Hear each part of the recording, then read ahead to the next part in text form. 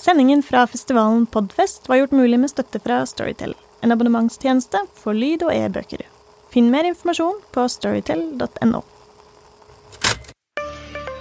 Den digitale kulturen faktisk okkult, da, som i en sånn forstand som du liksom ikke helt kommer unna. Vil våre fremtidige robotherskere i det hele tatt bry seg om menneskekultur? Vi løser Homo sapiens kanskje største utfordring. Jeg heter Askild Matre Aasarød. Dette Morgenbladets podcast. Om litt så skal du få lov til å høre et utdrag fra livesendingen vår fra Podfest sist lørdag. Tusen takk til alle som kom dit. Det var fullt hus. Det setter vi veldig, veldig pris på.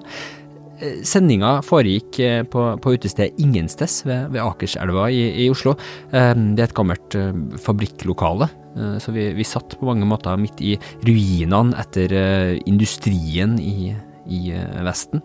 Det var kanskje passende for samtalen, for det kan være at vi står på terskelen til en omkalfatring som ikke bare gjør at manuelt arbeid og manuelle arbeidere står uten jobb, men hvor hele det menneskedrevne samfunnet slutter å ha noe funksjon. Vi tok nemlig for oss tematikken som du kan lese om i ukas spesialutgave av Morgenbladet, den såkalte teknologiske singulariteten. Mannen som har fått æren av å finne opp dette begrepet sci-fi-forfatter og matematiker Vernor Vinge. I 1993 så skrev han et slags manifest, visst nok delvis inspirert av et kurs i datasystemer på universitetet i Tromsø som han hadde deltatt på. Jeg tenkte bare jeg skulle lese de 2 første setningene av det manifestet. Innen 30 år så vil vi ha teknologiske verktøy som lar oss skape supermenneskelig intelligens. Kort tid etterpå vil den menneskelige æra ta slutt. The survivors of the nuclear fire called the war Judgment Day. They lived only to face a new nightmare, the war against the machines. Vinges tanker har gått fra å være mat for sci-fi pocketbøker til å bli tatt seriøst. Tenkere og filosofer og vitenskapsmenn som Elon Musk og Stephen Hawking diskuterer det her som en utfordring som kan være større enn selv klimaendringene. Selvgående, selvregulerende, kanskje til og med selvbevisste maskiner og systemer i ferd med å ta over styringen i verden og drive en utvikling som eskalerer så fort at vi mennesker, i alle fall det vi i dag kaller mennesker, ikke klarer å følge med. Sånn at vi ender opp med å stå utenfor fabrikkportene mens maskinene sysler med mystiske og uransakelige ting på innsida. Så vil humanismen og hele den menneskelige kulturen miste mening i møte med denne digitale revolusjonen. Sagt med andre ord, vil fremtidens robotherskere bry seg om Knausgård? For å prøve å forstå dette spørsmålet så tok vi for oss 2 tenkere med i hvert fall tilsynelatende forskjellige ideer om vår fremtid med maskinene. Den første tenkeren den nå avdøde tyske filosofen med det aldeles fantastiske navnet Friedrich Adolf Hitler. Av en eller annen grunn så har den norske utgivelsen av hans tekster sløyfa det mellomnavnet, og ettersom du åpenbart lurer på det, ja, hans følgere kalles for Hitlerjugend. Hitler har et syn på mennesket, eller det såkalte mennesket, som han konsekvent omtaler oss som. Mange av oss nok vil se på som nokså dystert. Vi formet av maskinene rundt oss, det har vi for så vidt alltid vært, i hvert fall siden vi oppvant de første skriveteknologiene, opptegningssystemer, som han kaller det. Men nå, med den digitale verden, har stadig mer av maskinteksten som vandrer fra apparat til apparat blitt uleselig for oss mennesker, og snart kan vi stå helt på utsida. Med bare små skjermer hvor vi kan titte inn i en verden av ener og nuller vi ikke egentlig har mulighet til å forstå. For å si det med et sitat fra Hitler. De virkelige datastrømmene tar ikke lenger veien om skrift og skrivere, men sirkulerer i form av uleselige tallrekker mellom datamaskiner i nettverk. Teknologier som ikke kun undergraver skriften, men som i dragsuget kan trekke med seg det såkalte mennesket og alt som hører det til. Altså ikke lovende.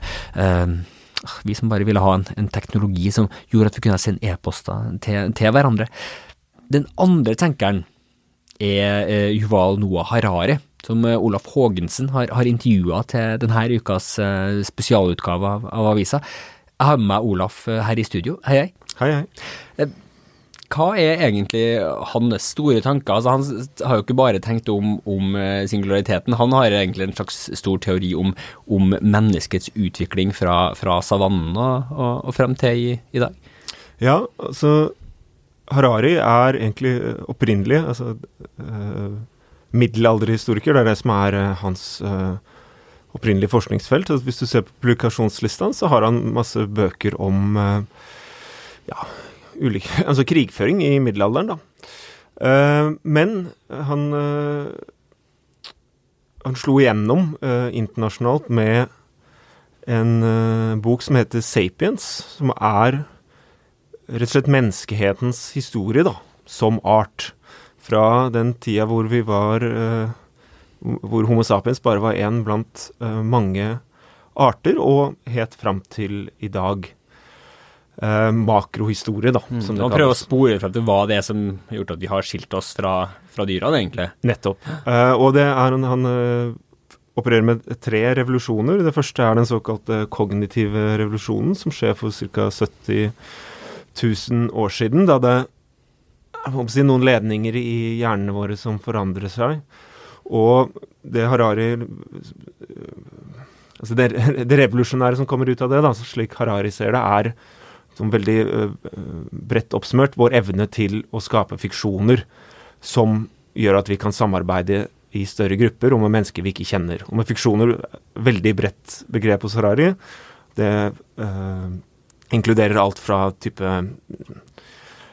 religioner og sånt som man kunne tenke seg da, for 70 000 år siden, til for eksempel penger da, som vi har i dag. Da. At vi bestemmer oss for noe som gjør at vi kan samarbeide da. Selskaper og altså, det alle de her tingene som gjør at vi kan samarbeide med flere enn bare dem som får plass rundt et leirbål, egentlig. Nettopp. Ja. Og den neste revolusjonen jordbruksrevolusjonen. Da slår vi oss ned, begynner å bygge samfunn, domestisere dyr, dyrke jorda, og så legge liksom grunnlaget også for imperiene da, som skiller oss fra de andre dyreartene. Og den neste revolusjonen da den vitenskapelige revolusjonen som skjer på 1500-tallet da, og som egentlig, slik Harari ser det, aldri har sluttet. Den har snarere bare økt i styrke da. Ja. Og nå han da, mener også at vi kan stå på terskelen til en enda større omkalfatring som en følge av akkurat det her. Ja, nettopp. Altså en fjerde revolusjon, eller egentlig kanskje bare intensiveringen av den tredje da, vitenskapelige og teknologiske revolusjonen. Poenget hans da at i dag, og der vi står i dag, og i den, hva skal vi si, den løpet av de neste 100-200 årene da, så vil vi mennesker skaffe seg en type makt som man tidligere bare som tidligere i menneskehetens historie bare gudene hadde da. Det derfor den nye boka hans heter Homo Deus, og det baserer seg hovedsakelig på 2 ting. Det ene utviklingen av datateknologi, altså denne tanken om at vi om ikke så veldig lenge vil kunne skape datamaskiner som langt smartere enn oss selv, i betydningen kjappere til å løse problemer og kan behandle mer informasjon, og genteknologi da, som gjør at vi kan begynne å modifisere ikke bare liksom miljø og dyr og planter rundt oss, men også oss selv da.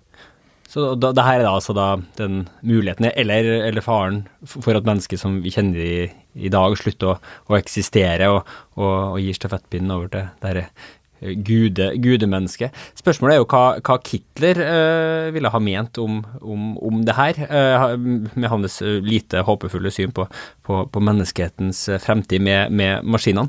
Så la oss ta turen til Ingensteds på scenen, så satt historiker på Nord universitet og ekspert på teknologifilosofi, Kjetil Jakobsen, og Olaf og meg. Du hører Kjetil først. Jeg ikke så sikker på om Hitler så dystopisk og så trist. Det alvorlig, men altså, det her jo en innsikt som altså, poesien har jo alltid hatt litteraturen har alltid hatt denne innsikten i at mennesket på litteraturens utside. Ikke sant? Altså, sånn, Friedrich Schiller sier at når altså, taler sjela, så taler ikke sjela. Altså, når sjela taler, så det ikke sjela som taler. Ja.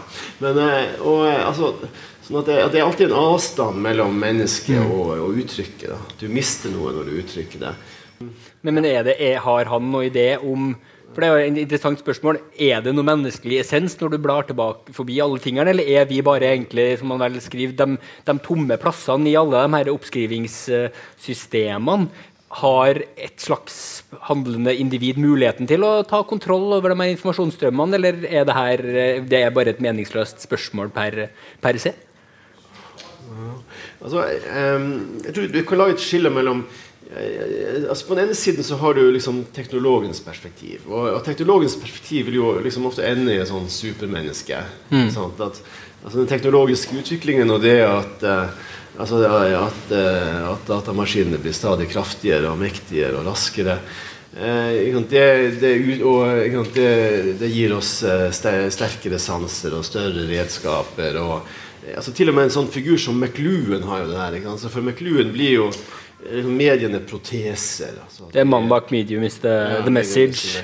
Sant? At vi får, altså grammofonen gir oss bedre ører, og filmen gir oss bedre øyne, og vi blir liksom gudemennesker. Homo deus, ja. Ja. Og så har du på en måte motsatte perspektivet fra teknologien. Det jo liksom det klassiske sånn humaniora-perspektivet, som dystopisk. Da. Det der jeg vil liksom arrestere deg, for jeg ikke sikker på om Hitler dystopisk, men det som liksom dystopisk, det liksom den her Adorno, Habermas og en masse sånne humanister, og for dem det jo sånn at når liksom teknologien blir mektigere, så blir mennesket avmektig. Altså da liksom altså sfæren for kreativitet i denne humaniora-tradisjonen, det jo liksom den jo ikke teknologisk, ikke sant? Det liksom ren kunst i en eller annen forstand. Men det tror jeg jo et perspektiv som egentlig empirisk feil. Altså at de fleste mennesker så vi jo nettopp kreative i forhold til teknologien. Altså da opplever vi kontroll, ikke sant? Når vi sitter med våre duppeditter og sånt. Det kan ofte være veldig sånn illusorisk, men vi jo kreative da. Og kanskje liksom i høyere grad enn i veldig mange sånne rituelle humanistiske øvelser. Men poenget at de liksom på hver sin side av en sånn subjekt-objekt-modell her. Ja, for Hitler kaller jo mennesket konsekvent det såkalte mennesket. Det jo ikke veldig oppløftende nødvendigvis det, hvis vi liker å se på oss selv som veldig tydelige jeg. Nei, men i likhet med mange andre poststrukturalistiske tenkere da, som Latour og så videre, så vil han ut av en sånn subjekt-objekt-modell og ut av en sånn liksom liksom enten sånn overmektig menneske som står og liksom en slags gud da, liksom, eller det liksom menneske som hjelpeløst objekt, og liksom finne bedre måter å tenke teknologien på. Hva tenker Harari om det her? Altså, tror han, eller ser han for seg gudemenneske som han snakker om i titelen? Han har med flere scenarioer da. Den ene jo liksom den her at vi bygger om oss selv da. At vi vil få liksom chipper i kroppen, og vi dyrker oss selv fram bedre da, sånn kyborg-aktig. Men så det perspektivet han har, som jeg synes kanskje det mest sånn interessante, og som har mer sånn middelbar berøring med situasjonen som den i dag da, jo at han sier at han tenker seg fremtiden som et ekteskap mellom mennesket og teknologien, at vi liksom steg for steg og gradvis for gradvis både altså, fysisk integrerer oss i større grad med teknologi, og mentalt da. Og det ikke så science fiction som det høres ut, for at vi jo allerede integrert med teknologi. Sant? Jeg går med disse brillene, jeg har disse greiene på føttene som gjør at jeg kan gå ut på vinteren og sånne ting. Men Teknologi i veldig vid forstand, egentlig. Skriveteknologi, som vi snakket om. Ikke sant? Og det eksempelet det lett å gripe til, jo for eksempel mobiltelefoner og all mulig sånn teknologi som gjør at vi hele tiden koblet til mange andre mennesker, mange andre steder, mange andre tider samtidig. Da. Så han har en sånn formulering hvor han sier at vi har vært skimpanser til nå, ikke sant? Vi har vært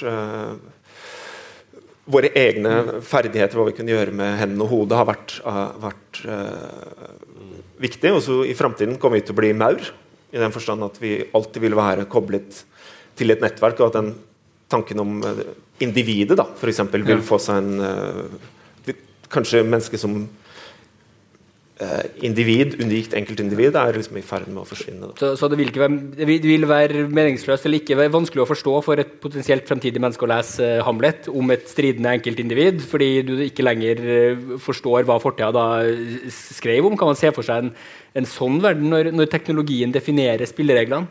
Hitler sier vel at det vi som tilpasser oss teknologien og ikke motsatt? Ja, altså hvis vi skal diskutere dette med liksom, altså overta computerne og hvor skal vi gjøre av oss, og det veldig passende at vi sitter på ingen sted så når liksom maskiner har overtatt altså jeg tror at altså for meg virker det som han vinger da når jeg kikker gjennom det manifestet da, så at han gjør egentlig en sånn sammenblanding mellom intelligens og bevissthet. Altså det at maskinen mer intelligente enn oss, det i og for seg ikke så avgjørende. Kanskje de allerede, altså de slår oss i sjakk i hvert fall. Til og med Magnus Carlsen. Men liksom det å ha bevissthet, og med bevissthet så vil jo da si at du har en sånn mental aktivitet som koblet til det å ha en kropp, det å ha drifter, vilje, fantasi, drømme, altså alt det der, det liksom utrolig, det veldig vanskelig å tenke seg at liksom datamaskiner skal utvikle den typen egenskaper. Men de trenger vel ikke det for å ta over? De kan vel tilsidesette oss selv om de ikke bevisst? Det må ha vilje da, må de ikke det? Ja, vi kan ha gitt dem litt vilje da, og så forstår vi ikke helt hvilken retning det tok oss i. Og det er sånn risikoproblematikk at systemene blir så komplekse at vi kan miste kontroll og det er klart, vi i Norge har akkurat helt sikkert kjøpt sitt siste jagerfly i fremtiden blir det sånne dronesvermer og det er klart, der er det mange skrekkscenarier kan man miste kontroll og sånn typen men liksom altså, dette med liksom, hvis vi tenker liksom en datamaskin som skal være liksom et høyere vesen da, liksom, enn oss og sette oss i skyggen så det tror jeg ganske usannsynlig at mennesket endrer seg da men dette at mennesket endrer seg kanskje et mer liksom, den mer relevant problematikk da, eller at vi endrer oss selv da, gjennom genmanipulasjon og det jo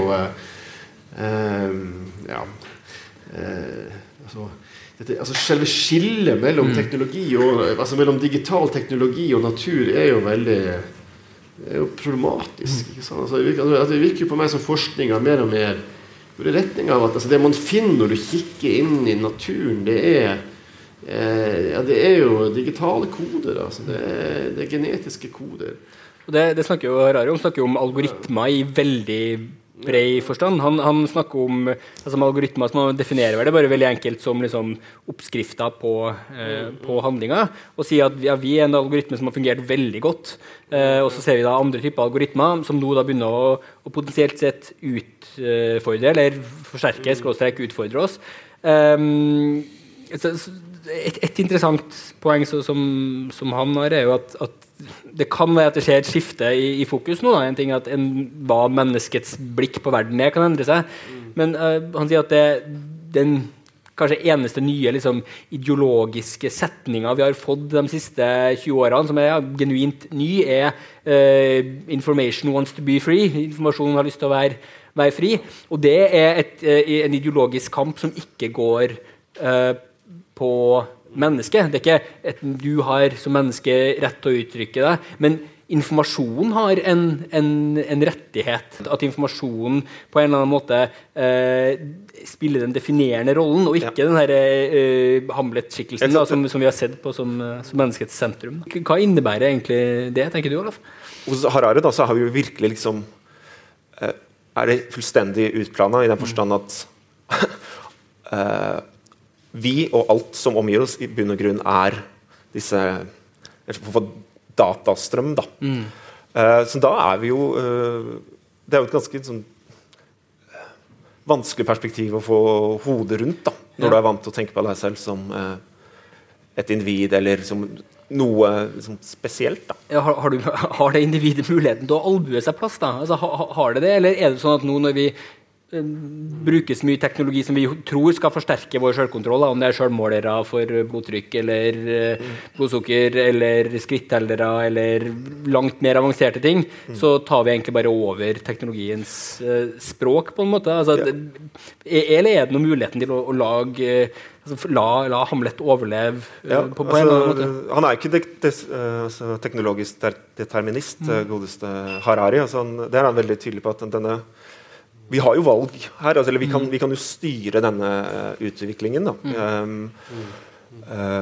For det jo liksom, det sier han et sted, det en fin formulering, altså, i vårt forsøk på å oppgradere mennesket, så gjøre oss bedre, sterkere, smartere, så kan vi ende med å nedgradere oss selv. Og en måte han kan se for seg det på jo at vi, nettopp fordi vi vil være i stand til å la oss si da, outsource en del av de tingene som vi har gjort selv før da, til noen som smartere og raskere da, informasjonsbehandlere. At vi liksom, hva skal vi si, tapper oss selv litt for de ferdighetene vi har hatt, at vi kommer til å miste en del av de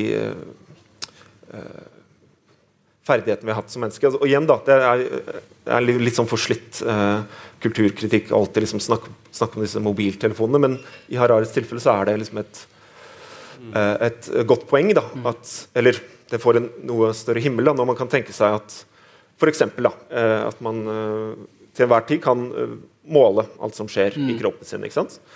Alt, på en måte hele din tilstand som menneske kan omsettes i tall som noen som smartere enn oss kan analysere veldig kjapt og fortelle at det du trenger nå, jeg leser i tallene at du ferd med å bli litt nedfor, ikke sant?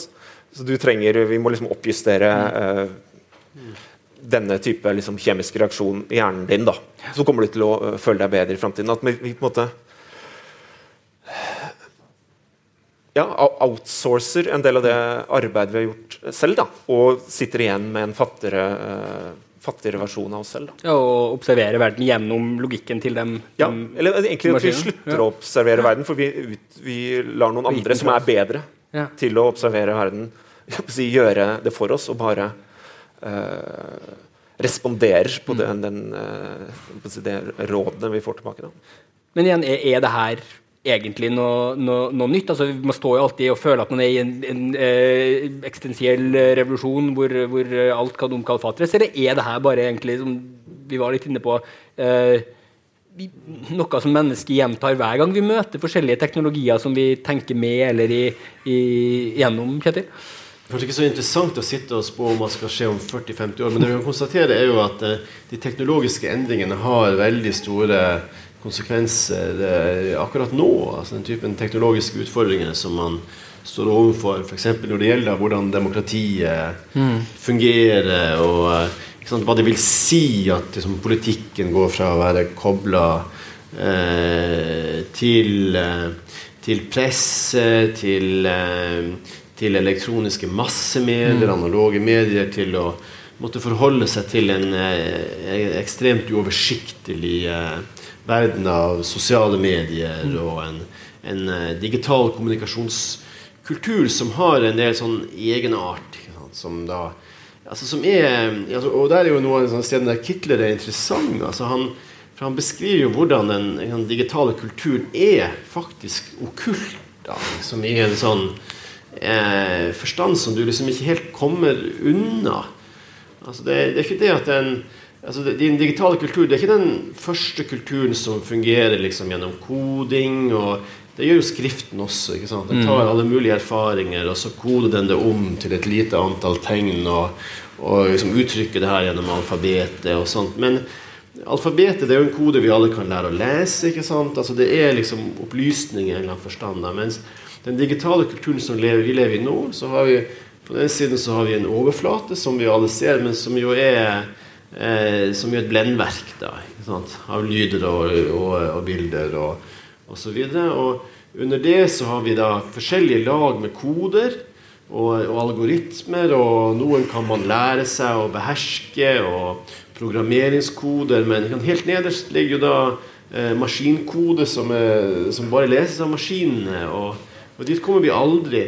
Sånn at denne her, det er en slags sånn kabalkode som ligner det presten gjorde i det aller helligste før, da, hvor bortenfor vår tankeevne. Vår kultur i dag er liksom objektivt okkult, da, på en måte som skrift, trykkoffentligheten og den typen politisk liv som var knyttet til trykkoffentligheten ikke var, da. Da kunne vi forstå, da var det tekst tenkt for mennesker, alt sammen, mens man nå da, sånn sett er det jo, selv om mennesket da ble formet når vi fikk skriftteknologi og så videre, så er det her noe annerledes, fordi du har all den her skriften som ikke er for oss, da. Ja. Det er jo veldig sånn abstrakte ting, alt det vi snakker om. Noen ganger skal man jo tenke at det her er litt sånn, det er morsomt å sitte og snakke om det her, men hvor ser vi det egentlig helt konkret? Sånn som det du snakker om da, Kjetil, den her ytringsoffentligheten, det er da fortsatt mennesker som styrer hvordan vi ytrer oss selv om vi er i de systemene? Ja, men problemet er at de er jo ekstremt ugjennomsiktige. Altså i gamle dager så leter vi jo selv etter informasjon, men nå lever vi jo i sånne medier, ikke sant, som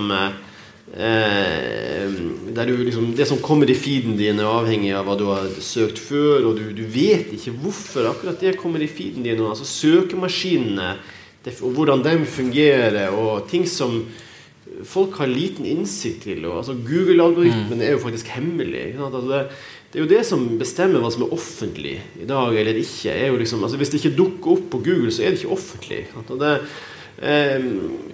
sånn at offentligheten er blitt okkult på en ny måte, altså det er jo utfordringen, altså. Når algoritmene har tatt plassen som redaktører og debattanter, eller redaktører og dem som styrt publiseringen før. Harari har et veldig fint eksempel på det. Jeg tror det er et selskap i Japan, hvor de har et styre, da, og en av medlemmene i det styret, og som har egen stemmerett, og stemmerett er jo en algoritme, da. Som er selvlærende, ikke sant? Som er med å ta beslutninger basert på den ta beslutninger om hva som er gode investeringer og ikke, basert på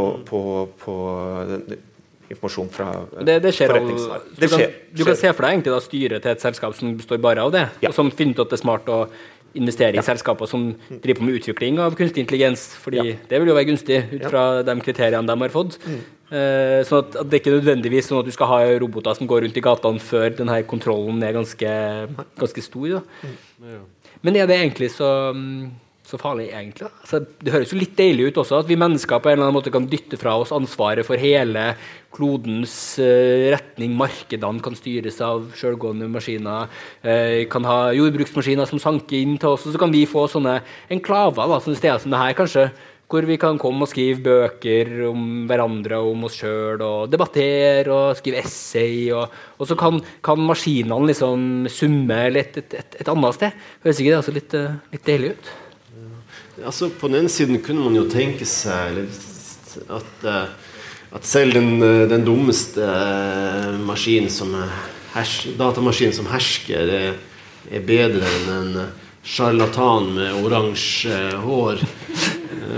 Men så er vel det en grunn til at vi har fått denne charlatanen med oransje hår, som hersker, jo nettopp at demokratiene liksom ikke, så langt ikke har klart denne omstillingen til en digitale offentlighet på en god måte.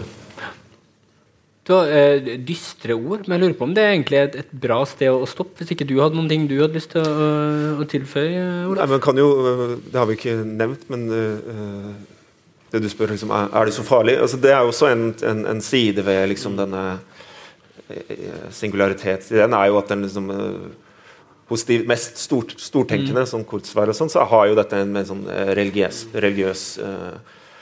dimensjon hvor en videreføring av Hararis ideer om de store fiksjonene egentlig. Ja, hvor vi fremtiden bare en eneste stor informasjonssammensmelting, og jeg tror ikke vi vil ikke sitte i sånne små enklaver, vi vil være fullstendig integrert i en sånn stor, deilig bare liksom voksende og i intelligens singularitet. En negativ og en positiv syn der da, helt på tampen. Tusen takk for at det var så mange som møtte opp. Hvis dere vil vite mer om singulariteten, så er det bare å lese Morgenbladet som kommer ut den 27. januar. Et helt herlig nummer som tar for seg alt fra Vinge og Harari og duppedittene, og ikke minst filosofien bak robotherskerne som muligens kommer for å ta oss. Tusen takk skal dere ha.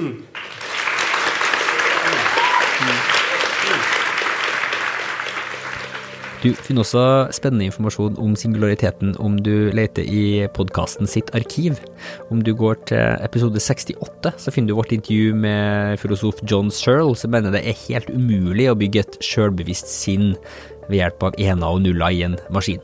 Og om du finner episode 36, så kan du høre vårt intervju med Anne Leckie, science fiction-forfatteren, som har utforsket noen av de her spørsmålene rundt hva som skjer med jeget og jeg-følelsen når man blir så mektig at man for eksempel kan være mange steder samtidig.